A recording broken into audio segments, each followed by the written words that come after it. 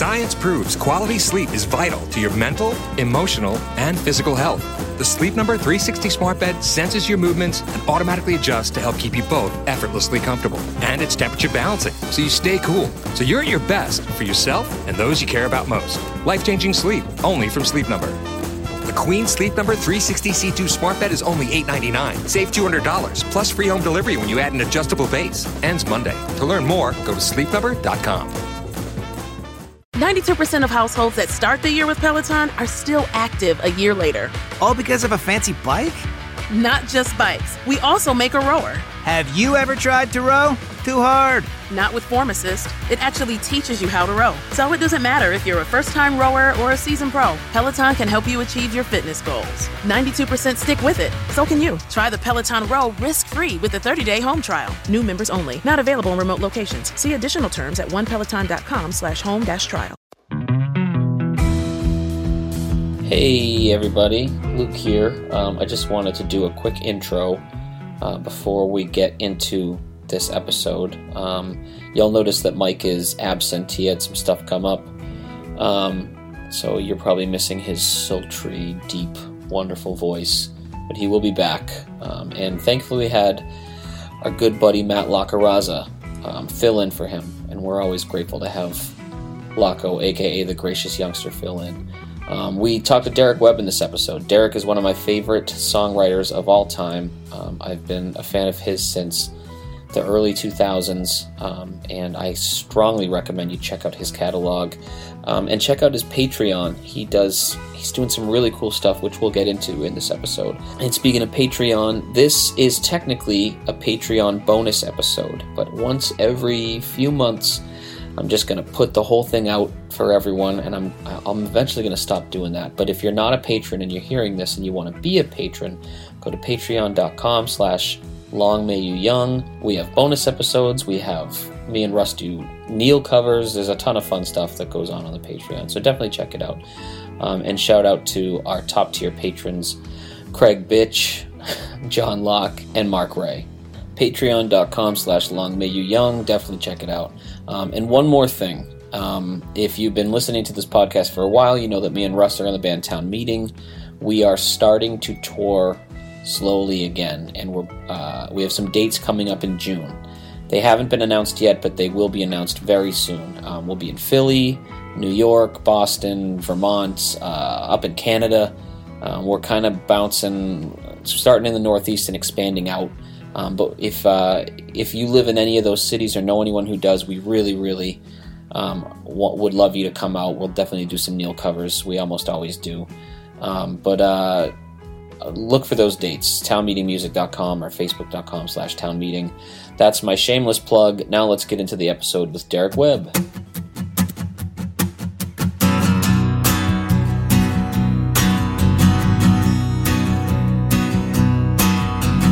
This is our Neil Young podcast, where we mostly talk out of our ass while going through the works of Mr. Young. It's Mike Shue and the Condon Boys, Trans and Harvest and Illinois. We're gonna sit and listen to each one. It's long may you young. Hello, everyone, and welcome to another episode of Long May You Young. You're hearing my voice and not Mike's because it's Valentine's Day, and Mike is clearly trying to get laid. So he's not here right now, which is why we got Laco filling in for us in the Mike spot. And we're very excited to have our special guest, Derek Webb, one of my favorite singer-songwriters, Nashville native. And I think, in my mind, one of the more similar artists to Neil Young than anyone else that I listen to. And we'll get into that as we go on. But I wanted to have Derek on because all the Spotify, Neil, Joe Rogan stuff, I noticed Derek posting a lot of very interesting stuff, and I kind of wanted to get his take on it, and we'll dive into all that as well. But I guess before anything else, what's up, Derek? How are you, man? Hey, how are you? Good. This is the first time we all seen each other in a while. It's been 5 or 6 years, I think. And stupid. How long? Yeah. I also want to say that you saying that Mike Shu's not here because he's getting laid means that all of us are here because we can't get laid.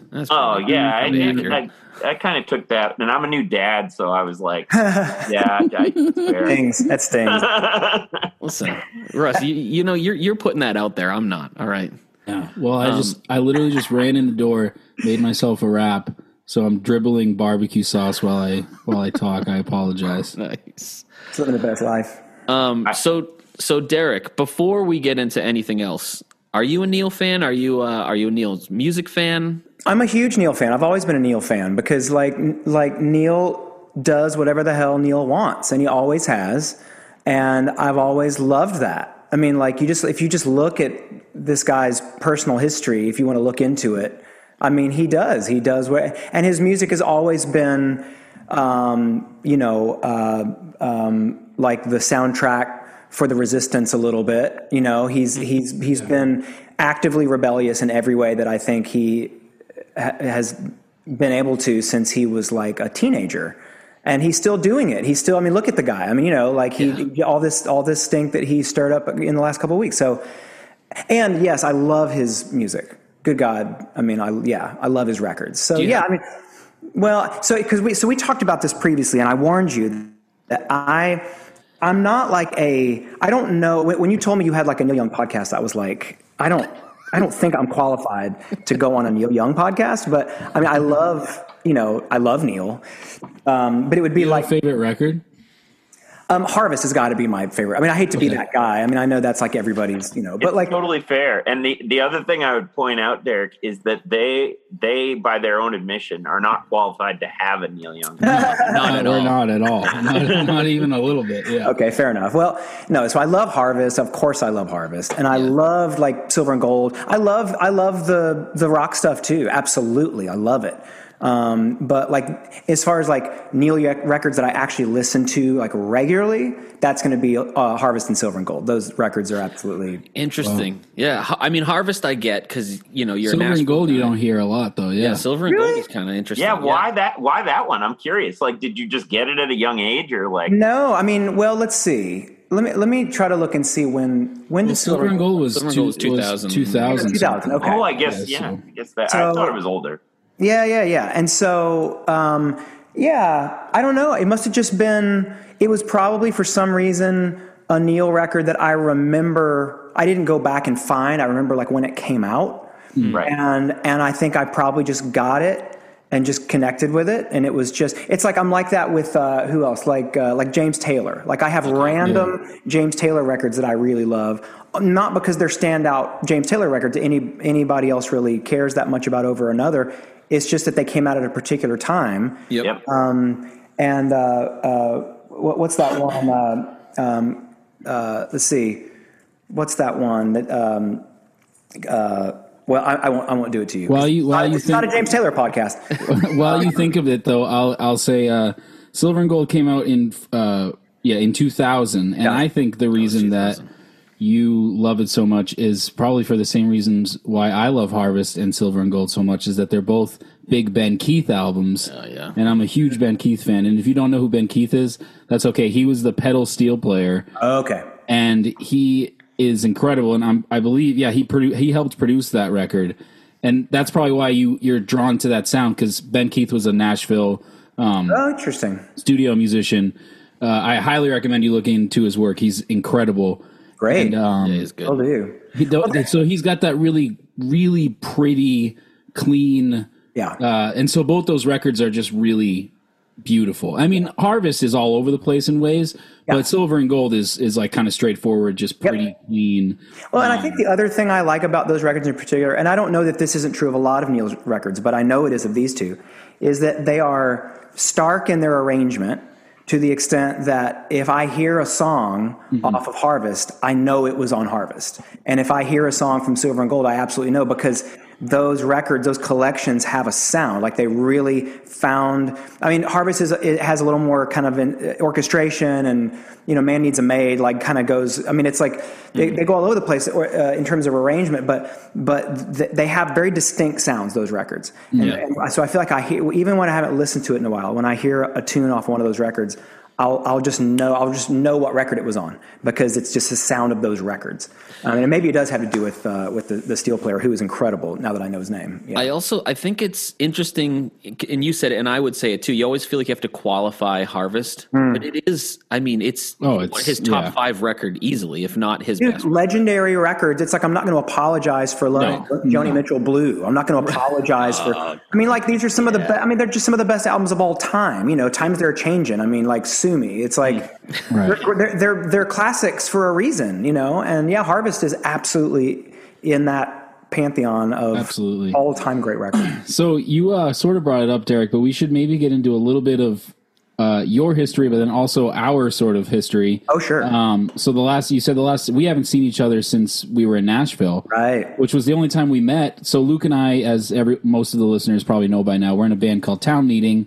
Yeah. And we played a show at, what was it, the Mercy Lounge? Yes. Mercy Lounge, which was a part of this thing that Adam Duritz puts on. And Derek, you were there as... for Pledge Music, wasn't at that time, yeah. So I started this company, Noise Trade, and a long time ago.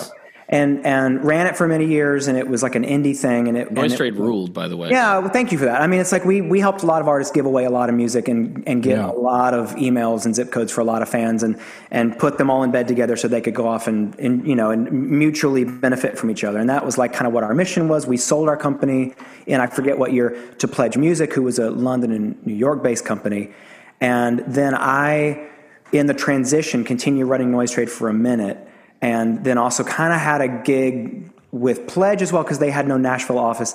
And then Pledge spectacularly went bankrupt and just fucked so many artists over. It was awful. I mean, I just felt awful. Yep. But anyways, I mean, all my friends, unfortunately. Now, I had nothing to do with that, and that's a story for another time. But at that time, I think Noise Trade and or Pledge, or both, were hooked somehow to the Adam Duritz deal that he does, where it's like this thing for over a weekend where there's like 100 bands, or whatever, and they play on every. And we did over at Mercy, where there's like three stages, and there were bands playing, and you guys were playing. Yeah, it was.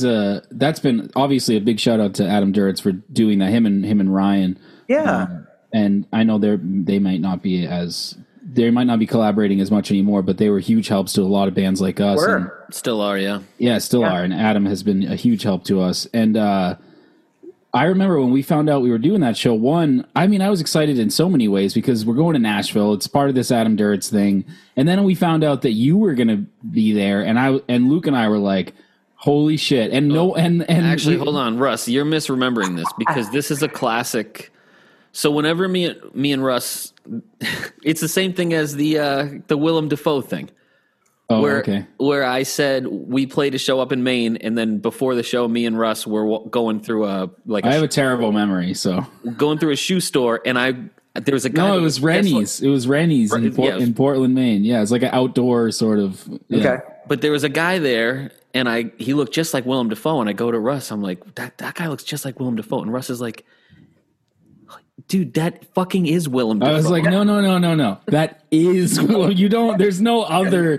Yeah. Nobody who's not Willem Dafoe looks like Willem Dafoe. Nobody. Picture of them with Willem Dafoe, I just have to add, is it's just ridiculous. Unbelievable. Like the fact that he was just like, you ran into Willem Dafoe shopping for pants, and he was super cool about. He was the nicest guy. Such a great vibe. Yeah. So that's the same thing that happened with Derek. Is we played that festival. I don't even think we knew he was involved, and I think we were watching the Harmonies. And then I look over, I'm like, that guy looks just like Derek Webb. And you're like, I think that is Derek Webb.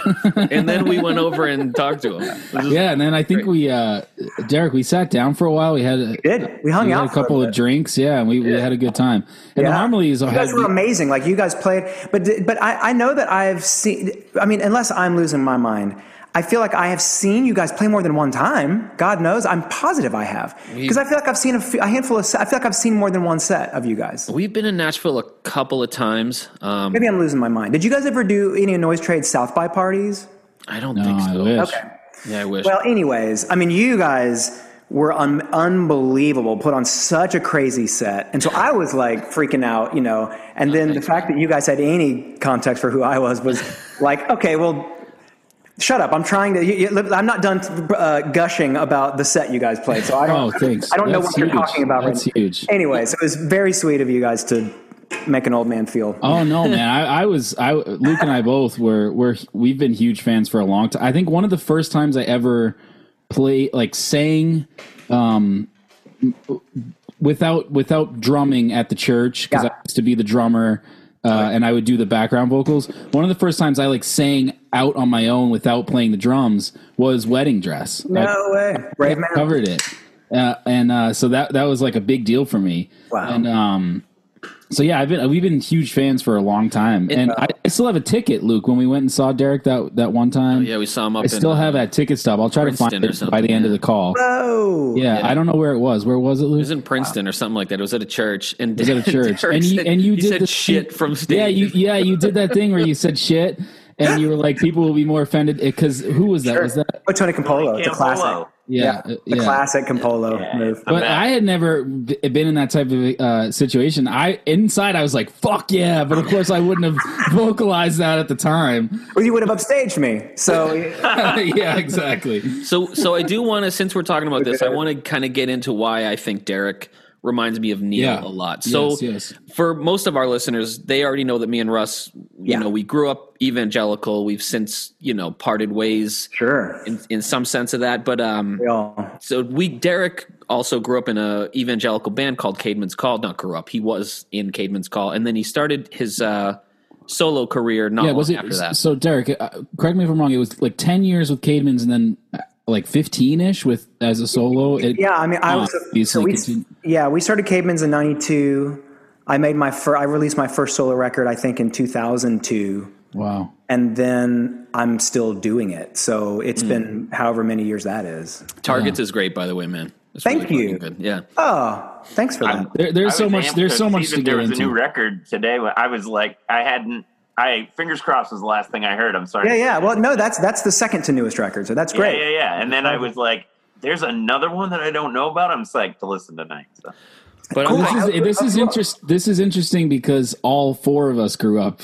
Oh, that's right. Yeah. Well, just for some context, I helped them out when Mike's not around. Yep. And Luke texted me today, and he's like, "Hey, man, we're gonna have Derek Webb on," and I was just like, "You what? Like, why? Like, how? What?" And he was like, "That makes no sense." Yeah. Well, he told me like 6 years ago that you guys met, and then he reminded me today, and I was like, "Oh yeah, that's right. You guys are kind of buddies." Absolutely. But yeah. Oh no, sorry. I was just gonna say. So Derek. And I think you'll like this, Derek. Derek to me is Neil Young plus Rich Mullins with a hint of David Bazan mixed. Whoa! Yeah. That's for sure. That's more than 100%. So that's too much. For sure. Wow. But so like Neil, I started listening to Derek's music around 2005 when you put out Mockingbird for free. Yeah. Much to the chagrin of, I'm sure, record executives and all that. My own record label, I'm sure. Yeah. And I loved it. It was very anti-war, which no one was doing at the time, especially in Christian music. Right. So this is another interesting thing. I don't introduce you as a Christian. I mean, now it doesn't. No, right. Yeah. But even back then, you were just you would do what you wanted to do. It didn't matter what your record label said. It didn't matter what your fans' expectations were. And to me, that's so Neil. And because he all throughout the 80s, he got sued by David Geffen for not sounding enough like Neil. Yes. And I feel like you've had nothing but like genuine, you released a super pro LGBTQ album in the height of all that nonsense back in the late 2000s. And I feel like, so content wise, you do what you want to do. And also style wise, you do a folk sounding album and then you do an electronic sounding album, and they're all really great. So I really respect what you do. I feel like you kind of do what you want to do and what you feel like you should do, and you don't really listen to anything but your own conscience, your own heart. And I don't know. I don't want to just keep. That means so much, man. Well, I really appreciate it. I mean, that's what I try. That's what I think I'm doing. I don't really know. It's hard to make a living sometimes antagonizing everybody. Like you have to leave some people to buy the records or whatever to give you money. You have to leave some people to feel unconflicted about paying you. But But I receive that. I mean, I do feel as though I have always tried to follow coordinates a little bit and whatever I thought was important. And I think I had the luxury of having spent 10 years in a band that was on a major label. I spent most of my solo career on a major label, but not all of it. But Caedmon's was, and I had the benefit of having 10 years of pretty moderate success at it. Got some taste of how you get that, how you sustain that, and what kind of the costs are of doing that. And so by the time I got to my solo career, by the time I got out of Caedmon's, I'd already had more career than most people get in this business. And so I was already like, okay, if I'm done tomorrow, I'm nothing but grateful for all this. And so to start a solo career with the benefit of kind of understanding how the thing works and kind of the moves you can make, but what they'll cost you. It was such a gift to go in with that, because then I was like, oh, like I can actually make records when I want, about what I want. They can sound like what I like. And I can make those choices. Those are choices. That's all they are. But there will be a cost. And so my audience will always be very super small. Like I will always be a niche artist. But I was super happy to do that. I'm just happy to be able to do it. I'm sure you guys feel the same way. You guys are blue collar like I am, and you work really hard at it. And it's like, I'm just thrilled to have the work. I'm just thrilled to have people who resonate with it and are willing to get behind it and support it. And people for whom I feel as though resonate deeply enough with it that it kind of becomes part of their soundtrack, just like it's mine. And like that's what and to be able to accomplish all that and still pay the mortgage is such a unbelievable gift that makes no sense. And so like I'm at this, and you just get spoiled on it. Like after a while, I'm like, well, by the time I was, by the time Mockingbird came out, that was my third record. And then Ringing Bell, which was like Electric Mockingbird. So it was more songs about peace and war and about the government and whatever. And then Stockholm Syndrome came after that, which is, I think, the other one you mentioned, which was like an electronic record and kind of Stockholm Syndrome ruled, by the way. Thank you for that. Well, I mean, it was kind of like poking the church about how they fumble with, loving the gay community. And so anyways, like after a while I realized, like sorry, I like how you worded fumble with how they treat the gay community. Yeah, they fumble with it. It's a big fumble. Yeah, it's pretty big. Still a big fumble. Yeah, they're still fumbling their way down the field with it. But it's like what I realized after a while was that it actually started to work out, because it was the handful of folks who managed to stay around were expecting it. They were expecting me to have to kind of be going after whatever the next thing was that seemed like it needed to be gone after and no one else was willing to go after. It's like I'm always on the lookout for what are those topics, and so I'm always running after those things. And so when I wouldn't do it, it's like they'd be upset. People would be upset. So I was like, all right, the thing I used to think would have worked me out of the job because nobody wants to hear it. Now, if I'm not making moves like that, the people who are with me are upset and not. So if it's like, if they like if the record lands too positively, I start sweating, like, I didn't do it enough. Like I didn't work hard enough to find the. Yeah. But and here's the last word on it is that I think a lot of artists tend to be wired. I think there must be something ingrained in the personality of the average blue collar artists that they have that thing where they want people to like them, and it's like a people pleasing thing or whatever it is. It's very common. It's not just an artist, but I have other problems, but I don't have that one, and so I am not wired that way. Like I am like the opposite. Like I don't love, but I don't mind confrontation. I like bringing up things. I don't have any problem with people not liking me or not understanding me. It really doesn't bother me at all, really at all. And so I've kind of early on realized, if I have this weird wiring and I've wound up in this job, I should really take that really seriously. And I should really let that be the grid through which I'm looking at my work, because there are a lot of artist friends of mine who I know have extremely strong opinions, who are very articulate on all the issues and many more that I have tried to write songs about and talk about in my career, and kind of spend my social cachet on. But they are on platforms that are just too tall and have too many other people's jobs wound up in them to where they can't take those kind of risks. And that's why I've always tried to keep my platform as a solo artist very low to the ground, because that way I'm not fearful of destroying it, because there's not really that much to it. As long as I can stay sure, but I think sorry to interrupt, but that's it. I feel like you would still sort of, even if you were on that other sort of platform, I feel like that wouldn't hinder you from still doing. So it's interesting that we're talking about this right now, because the next album that we're covering, I don't know if Luke told you, is we're covering the Monsanto years, which is Neil's album that he did with Promise of the Real. The first one he did with Promise of the Real. So good, by the way. Which right there, it's right in the title. I mean, there's no fucking around with it. It's right. This is what it is. And every song, there's not a ton of poetry to it. It's straight up, it's dogmatic, United, fuck you, fuck you Monsanto, fuck you Starbucks. Yeah. He essentially straight up says these things, Right. And so I feel as though, and have you heard this comparison before? The one Luke just said, that Neil Young has this. No. Really? Wow. Yeah, because the more we get into it, the more I'm like, wow, yeah, Luke makes a great point. Russ, if you think about it, like, we'll go from an album like Ragged Glory to Silver and Gold, and they couldn't be more opposite albums. And it's the same guy who's just like, I want to do this now. And that's like, even Derek going from like Mockingbird to Ringing Bell to Stockholm Syndrome, then to an album like Control, which is one of my favorite albums that you made, by the way. The one that the least people have on the planet, for sure. But it's so good.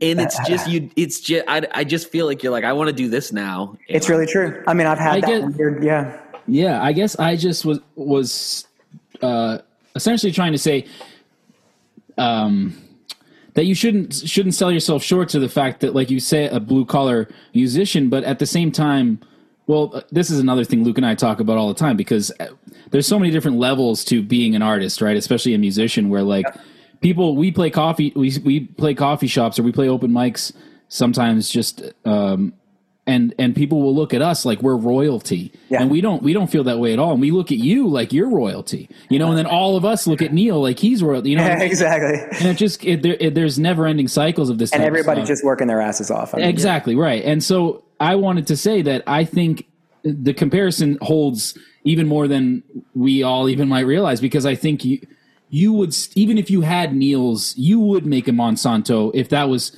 You know what I'm saying? I think even if you had that level that Neil has, that's just the type of person, type of artist you are.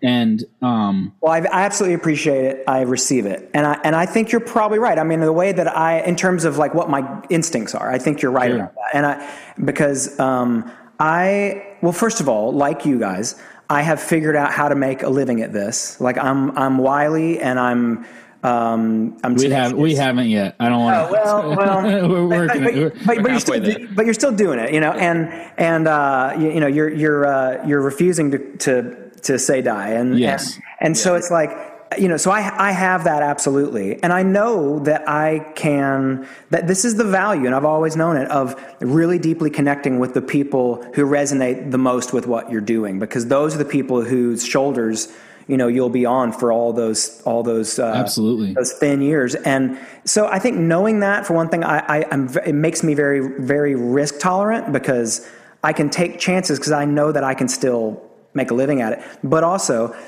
there is something self-sabotaging about my rhythm. Like I think that's the reason I absolutely don't think I'm ambitious or talented enough to be like on a certain level of platform. I'm just not made that way. I'm not that kind of artist, and that's not a good or a bad thing either way, not for the people who are there, not for the people who aren't. But if I ever have, in the times in my career I've gotten up a little higher than other seasons of my career, then I look at whatever it is that you get, whatever, and you guys know this feeling too, because everybody who's done it for more than a minute, you kind of know what the hilltops and the valleys kind of feel like. And whenever you're on those hilltops, what I feel in those moments is, man, what am I going to spin this on? I'm like, all righty. Like, that's why, and if you look at the trajectory of my career, you're going to see that, because Stockholm Syndrome would have been the biggest record I had out at that point. And so the very next record, I'm like, all right, what do I want to do with all the cachet that I've saved up from Stockholm Syndrome? Oh, I want to make a concept record about a guy who falls in love with a computer. And it's like, you know, I mean, it's like the weirdest record of all time. But I was like, well, that's what I want to do with all of this cachet I've now earned. I'm going to spend it all making this record that no one will understand, you know. And was that pre-Her? It was by like 18 months. Like, I've got no timing. If I waited, it would have literally been the soundtrack. You know what? That makes you more like Neil, because Neil was always right a step above all the popular shit. Just a little too ahead of it, yeah. With his link not volt. In the 80s. Well, no, but I'm saying, like, you know, these types of weird. You're right. With some of his technology and stuff. Yeah, the Pono and all that. Like totally right. Yeah. You're totally right. Anyways, so that's kind of, you know, that's how I feel. And if in the next few years, if God forbid, if, you know, things go well and the next record people like, and I feel like I'm on the top of a wave again, just watch what I do next. I mean, I can't wait. I mean, I just build it to burn it down. That's just, same. So, yeah. That brings me to something else. So before I ask any more questions, I have so many threads, Derek, so I apologize in advance, because I feel like there's going to keep being spindly threads that shoot out, and we're going to try to have to find a way to connect them all, because I've never done, I take notes before we podcast, but during a podcast where I'm like, oh, I want to come back to that. I've never done this before. So this is new for me, where I'm like writing shit down. I'm like, origins, deconstruction, whatever. I'm like all this stuff, and I already crossed out the Monsanto years comparison, so we're good. We got that one down. And all the fans are now scared to death, because that's like the fact that he's taking notes. Yeah. All right, but go do it, Russ. Go. Well, no, it's just it's a testament to how great Derek is and how honored we are. No, he's worthy of it. Yeah, grateful we are to have you. So, man, one thing that that you just touched on, which made me want to talk about, was I unfortunately, when you started doing the Jesus Hypothesis thing, your Patreon, that's at the time, and everyone and all the listeners know I don't mind being completely like vulnerable about my situations in life. That was like a time where I had been supporting some of my musician friends on Patreon. Yeah. And then just got hit with bad debt, and like it was just one of those times. And that was right when you were starting to do yours, and I was like, fuck, I wanted to get on that. And it was at the time where I just could not financially make any kind of moves like that for anything I wanted to do. But I was really, really, really like excited about it, and so I was like, eventually I'm going to get around to doing that. So are you able to talk a little bit about what that exactly is for our listeners? Oh, of course. Gosh, thank you for asking. It's like you always feel like you have to plead with folks to talk about new stuff, because you're the only one who's typically excited about it, but I would be normally. But no, thanks for asking. Yeah, the Jesus Hypothesis is the new record. I'm working on it now. I'm probably 3/4 of the way written, and I'm still writing. I'm recording. And the deal that's been cool is, you know, I've got my little patron community, and I've been for them live. I've been writing and recording it live. So I'm up here like in my studio, and I've got a handful of cameras up here, and I'll have all my guitars and my laptop and my phone. Everything's plugged in where I can like bring my laptop screen up, bring my phone up, bring everything up.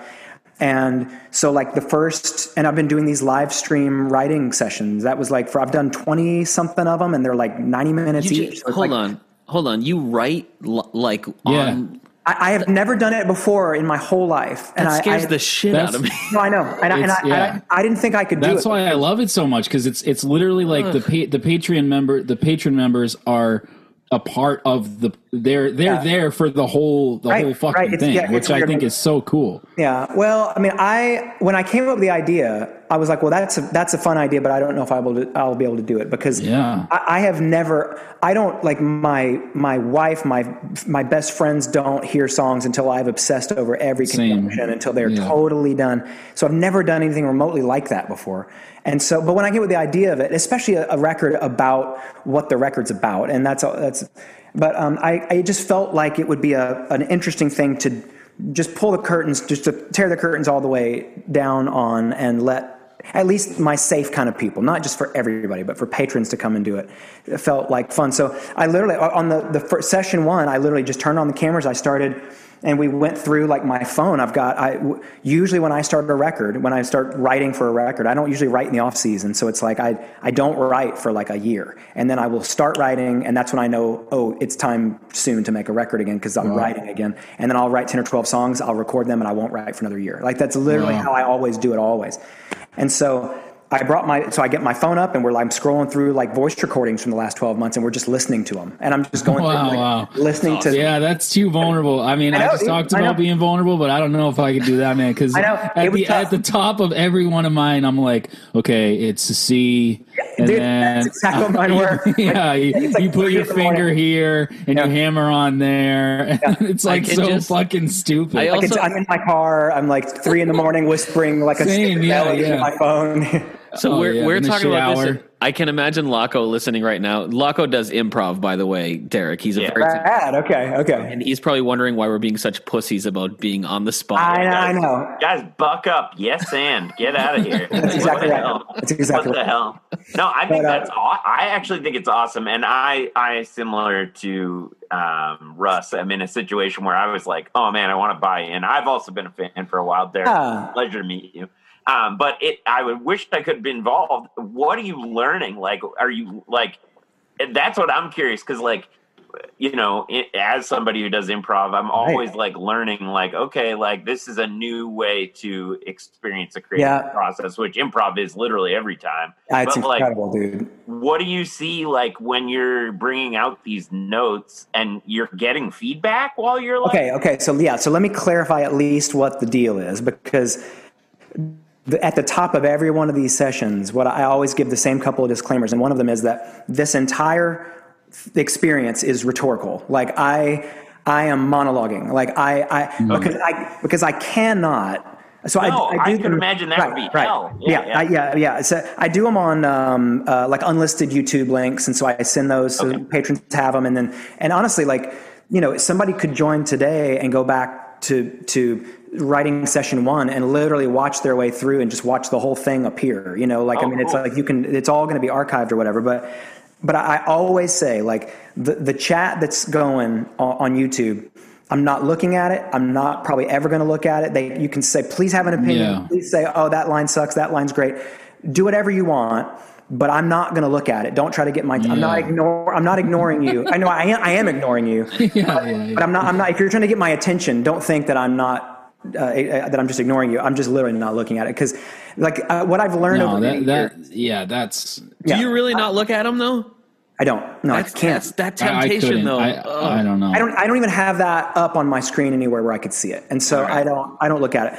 But for me, like, what I know is, and what I take very seriously, and I've gotten really good at over many years, is really boxing out around the inception, the creative moments, like when it's really happening. Like, I don't let myself think about like, okay, what's going to be the consequence of me having written this now, and who is this for, and what is anybody gonna like, and what kind of trouble, or it doesn't matter. None of that matters. I have to at least protect that, at least let it come out as honestly, vulnerably as possible, and then it's like a problem for my future self to deal with. But I at least want to get the thing written, and so I don't want to be thinking about what somebody likes or doesn't like about what I'm doing in real time. I can't have that information, and I don't. So I don't look at any of that. But what's been interesting about it,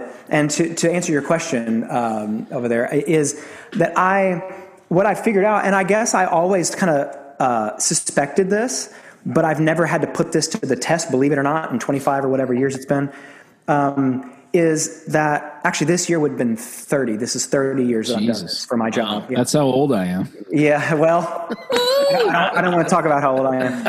But anyways, what I always think I knew, but I've never wanted to test, is that if you just, there is nothing, as an encouragement to any artists who are hanging and listening, like, there's nothing magic about it. Like, it just takes blood, sweat, and tears and human misery. Like, you just have to throw hours at it. Like, if you just show up to do it, you will move forward. Like you will move the ball down the field. Something will happen. Something will happen. And you just show up and it just will. And so for me, what it typically consists of is me getting on camera, kind of catching everybody up on kind of what the status of the various songs I'm working on, what they are, what I've worked on when I've not been on camera, because I mean, you can't help it. Like I'm driving, I'm in the shower. I never stop obsessing over lyrics and stuff. So I'll make a ton of notes.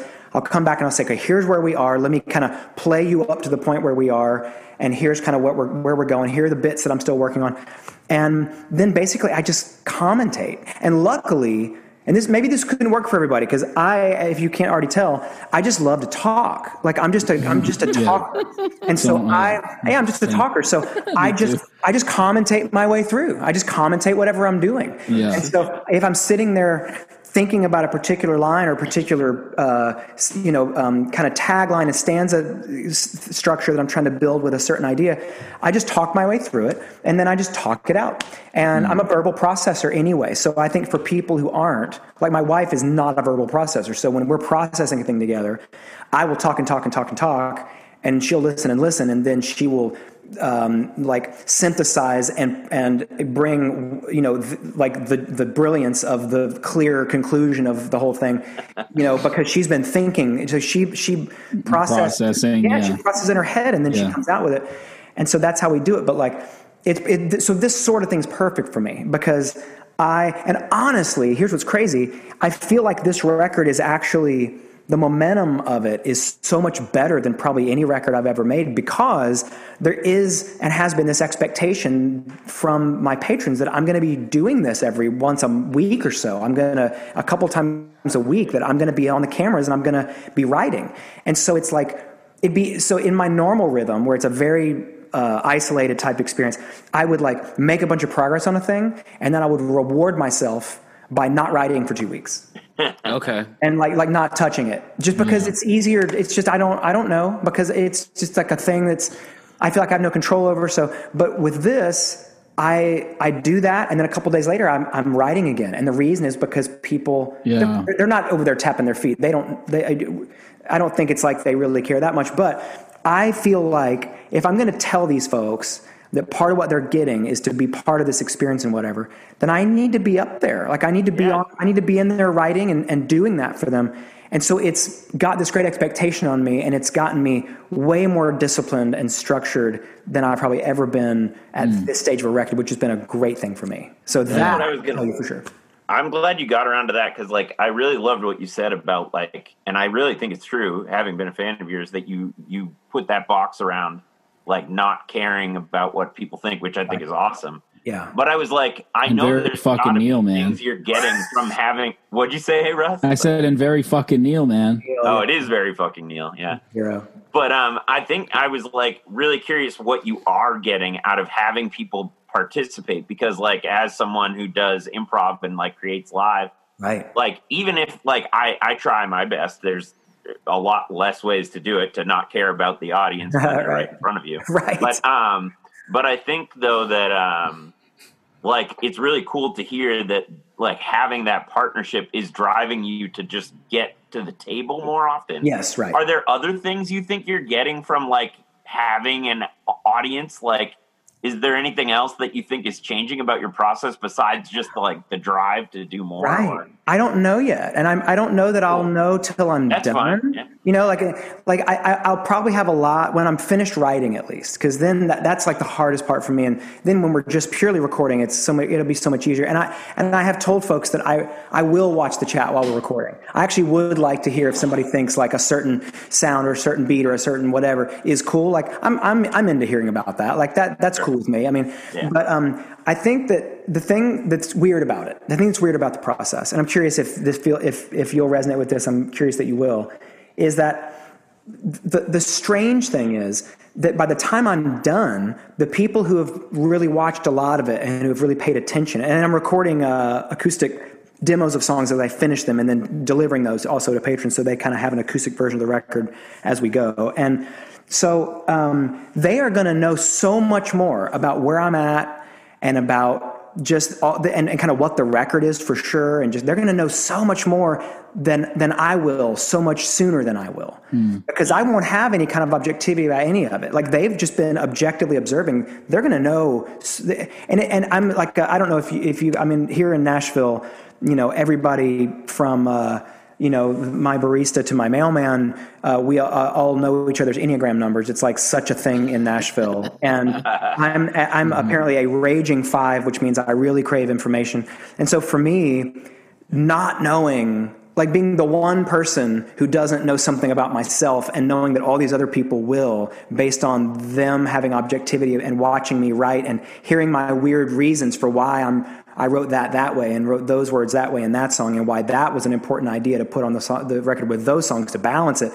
I don't even know what I'm balancing yet. They're looking at the scale. So it's like, it's going to be a weird and interesting thing. And I bet when I'm finished, I'll be able to like have some perspective on what happened back there, but like I'm the one in the wreck. Everybody else are just the bystanders watching the wreck happen. So it's like, they're going to know a lot more about what happened before I will, which is weird and interesting, I think. Yeah. It's super fascinating. That's great.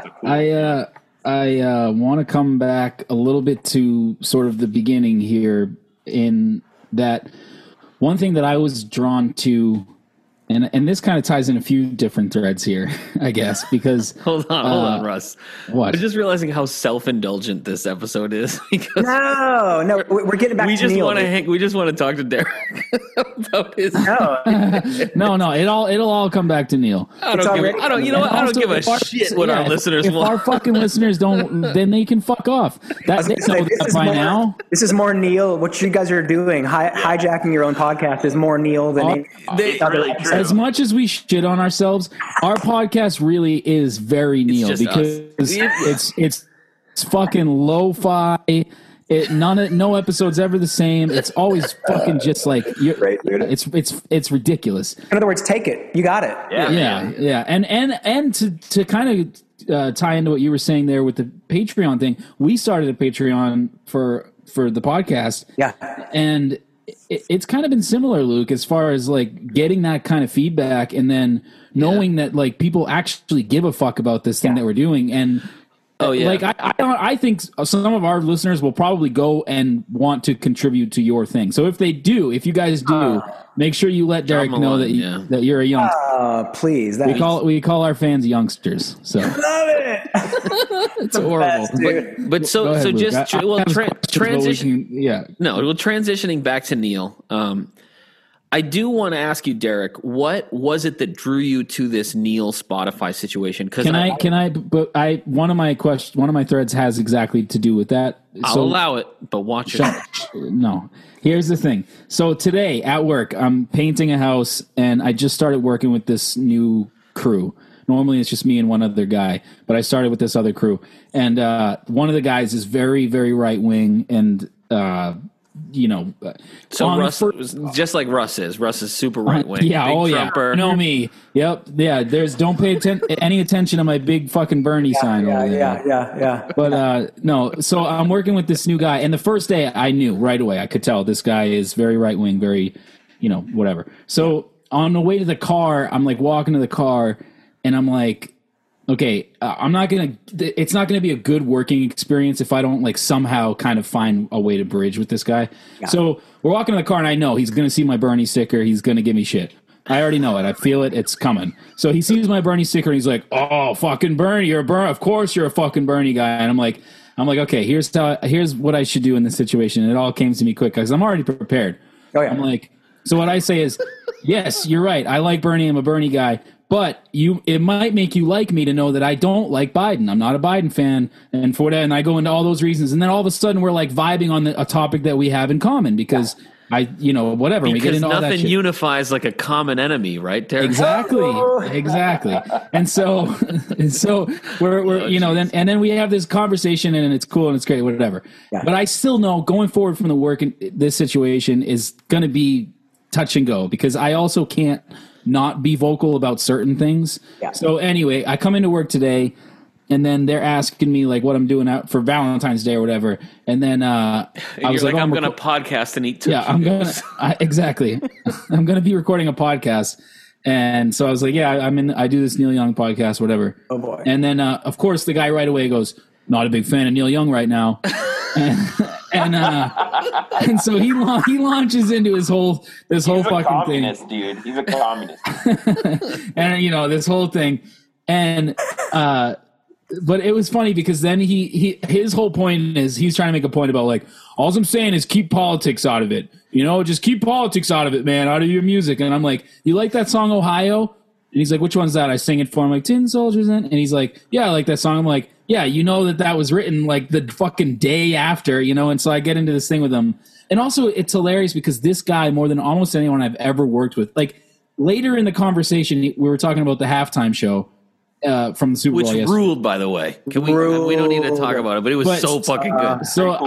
I was working with two of the crew today, and it was this lady and him, and I was like, we were talking about the halftime show. I was like, yeah, it was great. I love this and love that. And she was like, yeah, Eminem was my favorite. And then he goes, well, yeah, I'm just glad they let at least a white guy in there. And I was like, oh, jeez. And so I'm like, okay, this guy's talking about keep politics out of your music. But I'm like, why don't we keep politics out of work? How about that? You fucking like, he really said that? Oh yeah, he said that. Ew, and dude.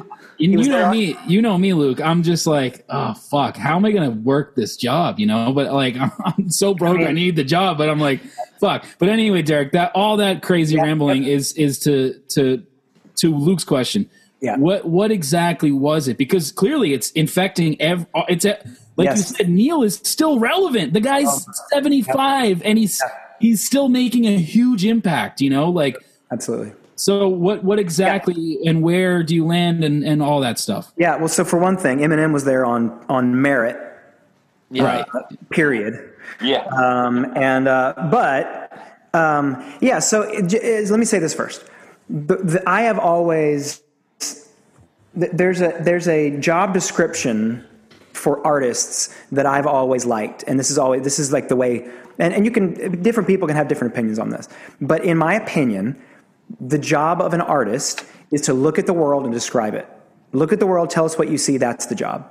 And it doesn't mean that every artist is going to have a political lens in the grid through which they're looking at the world, and that might not be part of how they describe the world that they see or whatever. But it certainly is an option. It's not incumbent on artists to do it. Some artists are just make rad dance music, and that's all, and that's what they want to do. It's no compromise to do exactly that.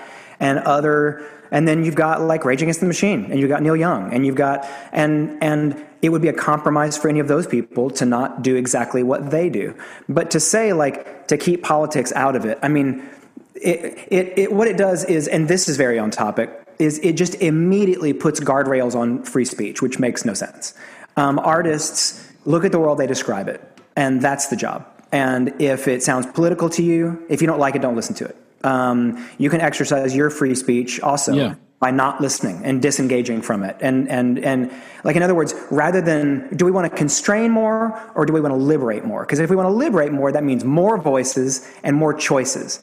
But if we want to constrain, it means fewer voices and fewer choices. And that's not, I don't believe, where America does its best work is in constraining in that way. And I don't think that's what free speech is all about, if you really want to argue both ends of it, which absolutely has been coming up over the last few weeks with all this Neil Young Rogan stuff. To interrupt you really quick, this is actually brings up perfect timing as far as we're such a good Neil Young podcast that when we did our episode on this, we didn't ever really quote Neil Young. We're just really good like that. Yeah, but that makes me want to quote from his. If you're not on the Neil Young archives, by the way, Derek, it's amazing. You should get on there.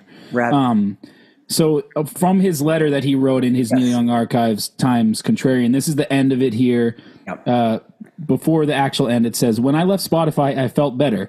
And then he says, I support free speech. I have never been in favor of censorship. Private companies have the right to choose what they profit from. just as I can choose not to have my music support a platform that disseminates harmful information. I am happy and proud to stand in solidarity with the and pays artists healthcare terribly, and music quality is horrible. Sorry, I am happy and proud to stand in solidarity with the frontline healthcare workers to risk their lives every day to help others. As an unexpected bonus, I sound better everywhere else. Love Earth, be well, Neil. So that's exactly what you're saying. I mean, and that's how I feel about it. And I almost wanted to read this quote to that guy today, but I'm like, I know. Unfortunately, nobody wants the real information. People want a quick dopamine hit of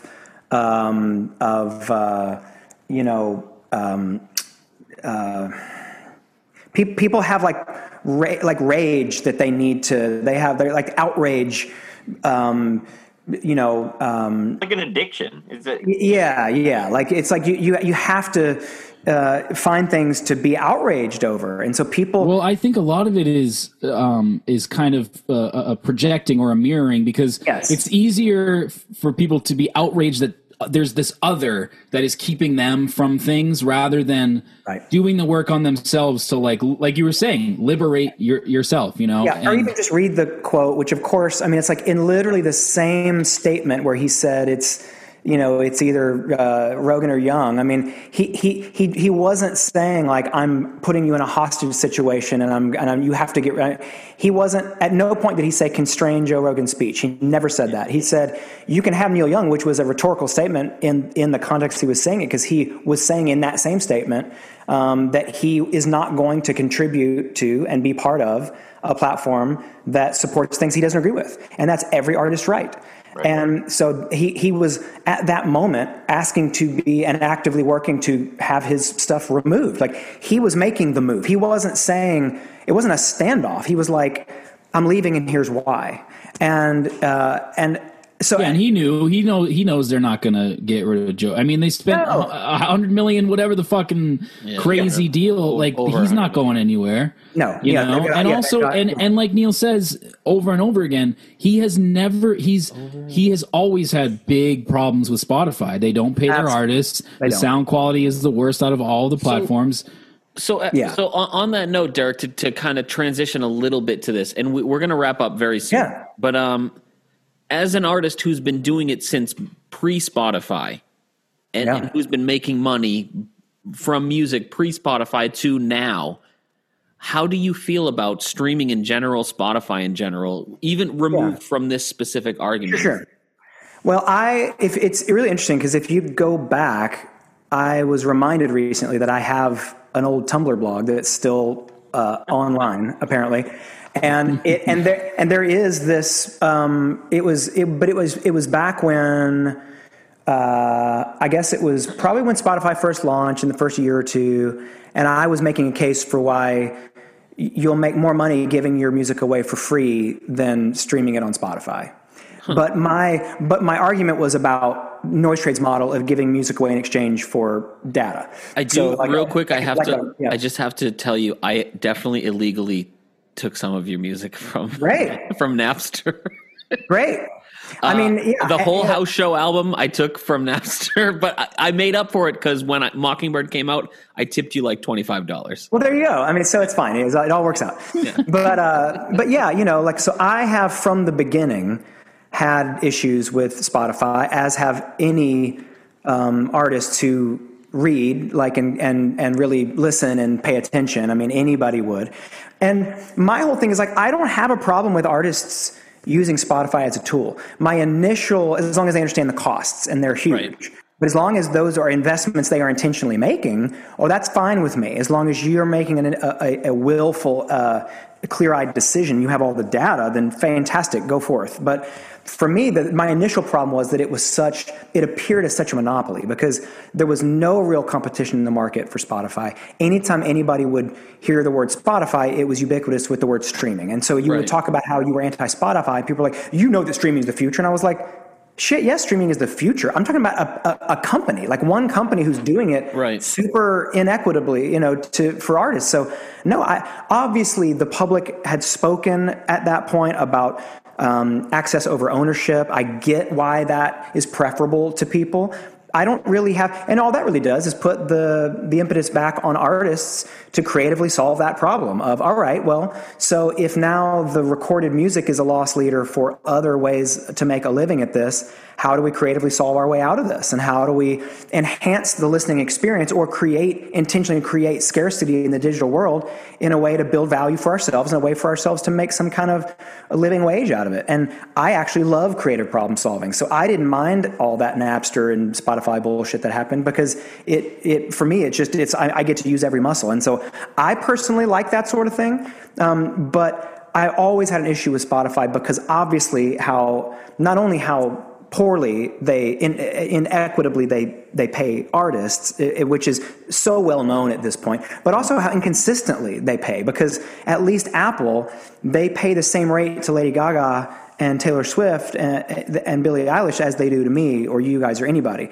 because those are rates that are available, that everybody can see, and they're consistent. But with Spotify, the thing about Spotify from the very beginning is the whole thing started as such a racket, and it kind of really still is, because Spotify went and they paid all this money to license the rights for basically all the recorded music on the planet from all the people who owned all the rights to all the recorded music on the planet. Unfortunately, those were not the artists, and it rarely is the artist. Someone else owns the rights. So Spotify came in, paid a crap ton of money, tons of money, to all the rights holders to license all the music to have it on their platform. How much of that money that they paid, all that huge amounts of investment into licensing, do you think went to the artists? It's rhetorical, I'll tell you, none. It went to the people who own the rights, which is going to be the labels, it's going to be the publishers, but it's not the artist. Right. I mean, especially not at that time. Increasingly, artists do own their recorded masters and their rights and their publishing, things like that. But it's still fairly rare. It was extremely rare at that time. And then, after doing that, so far the artists have gotten what? Nothing. The rights holders have a ton of money. Those are the people who own the artists' careers. Okay. Then Spotify divvies up equity in the company and actually gives it to all those same companies who own all of that content. So they literally put a bet on every horse, and they bring everybody in.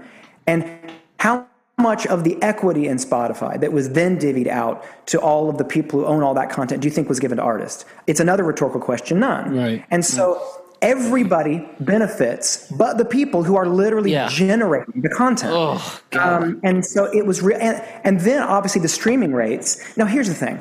I get that it took Spotify and it took everybody, and it's still taking everybody. God knows it's still taking YouTube and everybody and Facebook a long time to figure out how to balance the scale of monetization for attention and finding some way of making this thing make money. And it's just, you're not going, the business was so inflated for so long that you're just not going to replace the stranglehold that the $18.99 plastic compact disc. I mean, you're just not gonna ever get to those levels again. You're never gonna. When somebody heard one song on the radio, they'd have to go to Tower Records and buy an $18.99 CD with 11 more songs or 14 more songs on it to get that one song. That was a racket. So the minute that Apple uncoupled all those albums from each, and you could just buy the one song, already we're fucked.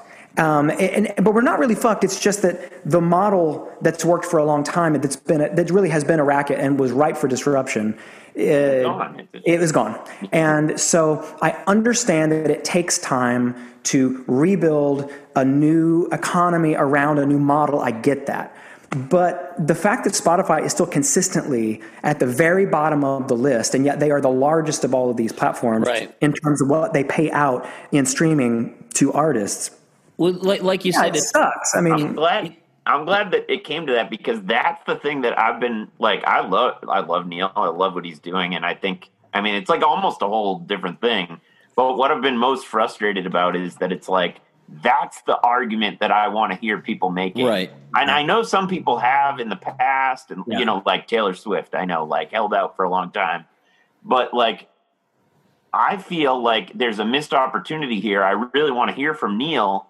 Like, that talk of like, how can we, like, I'm mad about Joe Rogan, but that was just the thing that flipped me over the edge. I think that for Neil, I think he probably feels like a broken record at this point because he has made these arguments and has been since over and over again. Yeah, it doesn't seem to be changing anybody's minds. Yeah. And for him, I think even more than the fact that artists aren't getting paid. I think a lot of it for him because he's been so vocal for so long about the quality. Yeah, that's his biggest thing. Now, like he's willing to kind of promote talk about a monopoly. Amazon's the biggest fucking thing in the world. It slightly annoyed me how much he was like all in for Amazon. Yeah, he's promoting Amazon because, and I went on Neil Young Archives and I'm doing the 4-month free thing on Amazon. Dude, and the quality is fucking way. I was listening to Spotify before, and now I listen to you today, Derek, through Amazon, and it's great. Same thing with Tidal, and they pay artists even more than Amazon. They pay artists over a cent per stream. Ironically, Napster's streaming platform is consistently the one that pays the most. Isn't that wild? That. Yeah, I think that's awesome. I think it's so cool.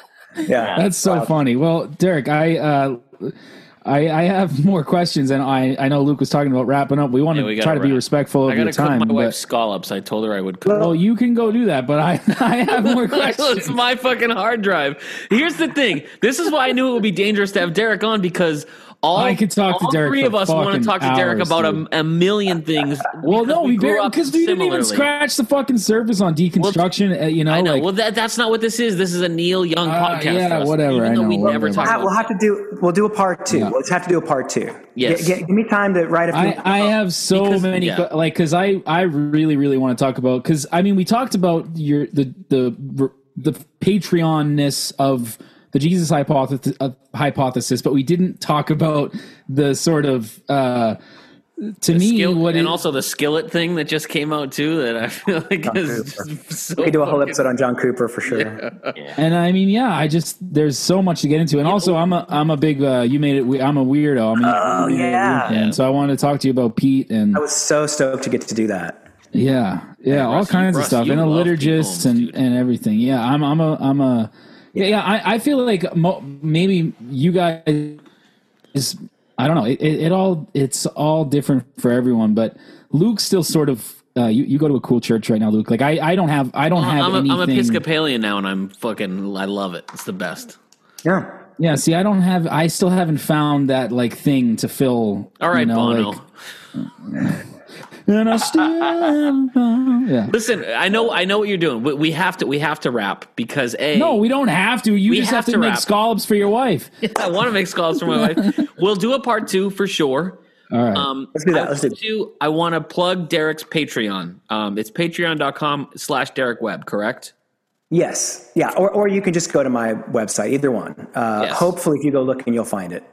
Yeah. Did you write out all that stuff? Like all those words and all that connecting shit that's like you wrote all that out. Wow. Oh yeah. That's the idea of the cover was the and you'll see if you go to the website there's a big picture of it, but it's basically almost all the lyrics I've ever written back to the first Caedmon's Call record written out on a whiteboard, and then like trying to make connections, like I'm trying to figure out how all this fits together, how it all belongs together.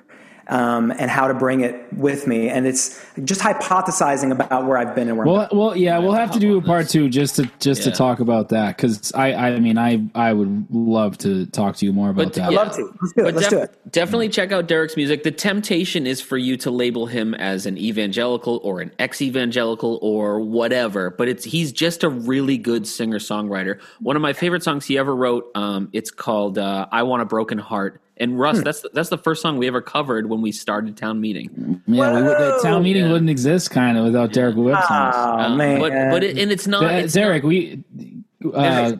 there's no. I just want to say it's easy to. The temptation is to label him, and he's not. Like if you're, it's like Neil. Most of our listeners are not. They don't identify as religious or not, but definitely check out his music. Thank you for that.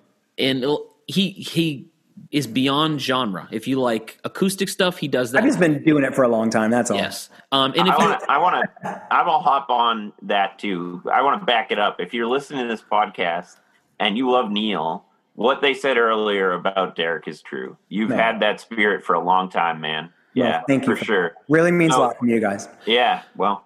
And Derek, go ahead, Luke. No. What hypothesis? Well, I do want to ask. I want to end on a lighter note, and I want to ask. So, Derek, me and Russ, obviously, when the pandemic hit, our 2020 was fucking booked to the gills, and all of it got wiped out. Yeah. So we started. We were going to be main stage with Willie Nelson. Yeah, we were going to. Yeah, dude, it got erased. So in order to kind of cope with that and just to deal with our own mental health, me and Russ talked about how much we love Neil. We talked to a local radio guy, that guy Mike, who's not here because he's trying to get laid right now. But about our Neil obsession, we said let's do a podcast about Neil just to kind of cope with it. Yeah. But if you could do a podcast about one artist, who's your artist? You can't pick Rich Mullins. Such a great question. Why can't he pick Rich Mullins? Because I'm laying that down right now. Because I don't know that it would be. I don't know that it would be Rich. No. I think it would probably be Dylan because he is. I feel like I've learned everything from Bob Dylan, and I am as obsessive about Dylan as you guys are about Neil Young for sure. I am like, man, like I absolutely. And that's something else I got to write down for part 2 then. Jesus. Yeah, I mean, I could talk for hours and hours about Dylan. What's your go-to album? Your Dylan number one? Why is it? Oh my God. I mean, there's exactly. Blonde on Blonde. I mean, I like Blonde on Blonde. Blood on the Tracks is way better than Blood on the Tracks. I love Blood on the Tracks. I love all the 60s records, obviously. Because Highway 61, man. Woo. Highway 61, Another Side of Bob Dylan.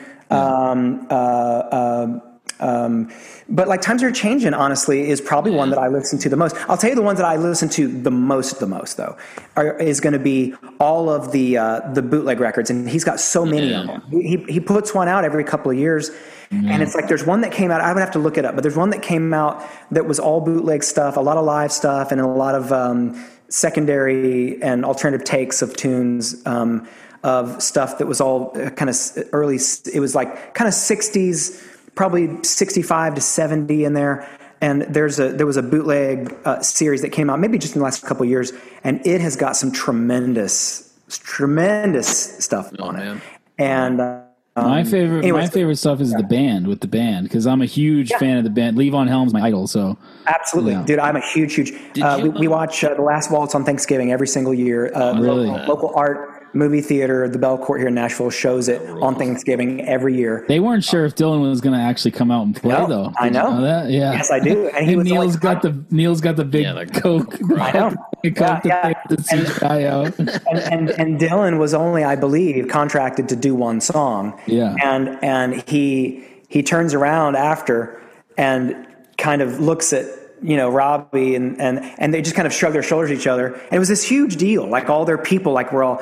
And they wound up playing another, they got on stage and it just all happened. But I do know that they didn't know till literally he walked on stage. Yeah. They were all like, what the fuck are we going to do? And, Did you like his... it's become a holiday tradition. Yeah. Not just for you, but Last for like Waltz a lot of people to watch. At the beginning, he says, Happy Thanksgiving, everybody. Did you like Dylan's, was it 2020 or 2021, his most recent album? Laco is my go-to for new music. Actually, me, Laco, and 2 other guys, every December we talk about our top 10 albums of the year. We're super dorky about it. But he was trying to get me to listen to it, and I still can't. I really dig it. I really, really loved the new record. Yeah, me too, yeah. Really loved it. Yep. Yeah. I mean, I think that Dylan, here's the deal. It's like if you're going to commit, you have to commit. And it's like Dylan has a way of weeding out people who don't really deeply love him. And as soon as you hit like the late 80s and his voice starts to go, I mean, it gets rough for a handful of records in there, but it's like, you know what I mean? But as you can imagine, Luke and I had some issues with his Christian albums. I don't know. Oh yeah. I like those. But on his new one, I feel like he found a way without being melodic to like his I mean, the lyrics are like unbelievable. Yeah, he's writing really well right now, and I think he's singing better than he has in a handful of years. I agree. He's found a way to use his voice. He's found a way to use it, and I'm personally into it. And honestly, it just doesn't matter to me. You know, he's just a walking institution at this point. And so, I mean, that's how I am with Neil. I'm gonna, it is. I'm gonna take it whatever I can get. I'm gonna consume it. I'm gonna, There's a Neil versus Dylan podcast coming up on this podcast. There's a couple episodes coming up. Well, because we're getting down to the wire here as far as you definitely. Well, I like it. I like it. Hey, Derek, can we send you a vinyl of our newest record? Hold on, Russ. Save this till we're done. Why? Why we're not? I don't want to.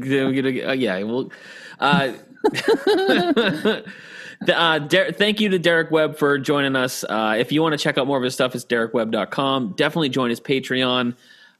Grab his albums. He's got vinyl. He's got CDs. He's got all of it. He's a fan of giving his music away for free. So literally just Facebook message him and he'll probably send you some shit for free. Yeah, or go to Spotify because it's basically free there anyway. That's a great point. All right, so Derek, what happens after we die? Stop! Shut the fuck up. I wanted to answer so bad. Go to townmeetingmusic.com. We're slowly starting to book again. We're playing in Philly, New York, up in Canada. We're trying to book in June. We have a new album coming out. Check that out. Thanks to our patrons. Thanks to everyone who listens. And Laco, thanks for always being Laco. Hey man, I had a blast. Thanks for having me. Laco, can you give us a titty bird squawk real quick too?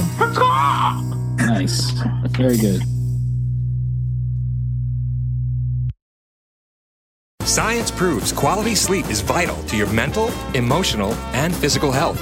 The Sleep Number 360 smart bed senses your movements and automatically adjusts to help keep you both effortlessly comfortable. And it's temperature balancing, so you stay cool. So you're at your best for yourself and those you care about most. Life-changing sleep, only from Sleep Number. The Queen Sleep Number 360 C2 smart bed is only $8.99. Save $200, plus free home delivery when you add an adjustable base. Ends Monday. To learn more, go to sleepnumber.com. 92% of households that start the year with Peloton are still active a year later. All because of a fancy bike? Not just bikes. We also make a rower. Have you ever tried to row? Too hard. Not with Form Assist. It actually teaches you how to row. So it doesn't matter if you're a first-time rower or a seasoned pro. Peloton can help you achieve your fitness goals. 92% stick with it. So can you. Try the Peloton Row risk-free with a 30-day home trial. New members only. Not available in remote locations. See additional terms at onepeloton.com/home-trial. It's NFL draft season, and that means it's time to start thinking about fantasy football. FantasyPoints.com features industry-leading experts and prognosticators using proprietary hand-charted data to help you score more fantasy points. FantasyPoints.com is the place to go for whatever kind of fantasy football you play. Whether you play fantasy football, daily fantasy sports, or do a little bit of everything, Fantasy Points has the meticulously researched content to guide you to victory. And why wait for the fall? Fantasy Points also covers the new spring football league, the UFL. Join the guru, John Hansen, Scott Barrett, Joe Dolan, and other massive names in the fantasy football universe with an exclusive offer. Use code Pantheon for 15% off any Fantasy Points package, including the all-in package, with access to every article, tool, and data nugget that Fantasy Points has to offer. That's FantasyPoints.com and code Pantheon for 15% off at Fantasy Points. FantasyPoints.com, code Pantheon. Score more fantasy points.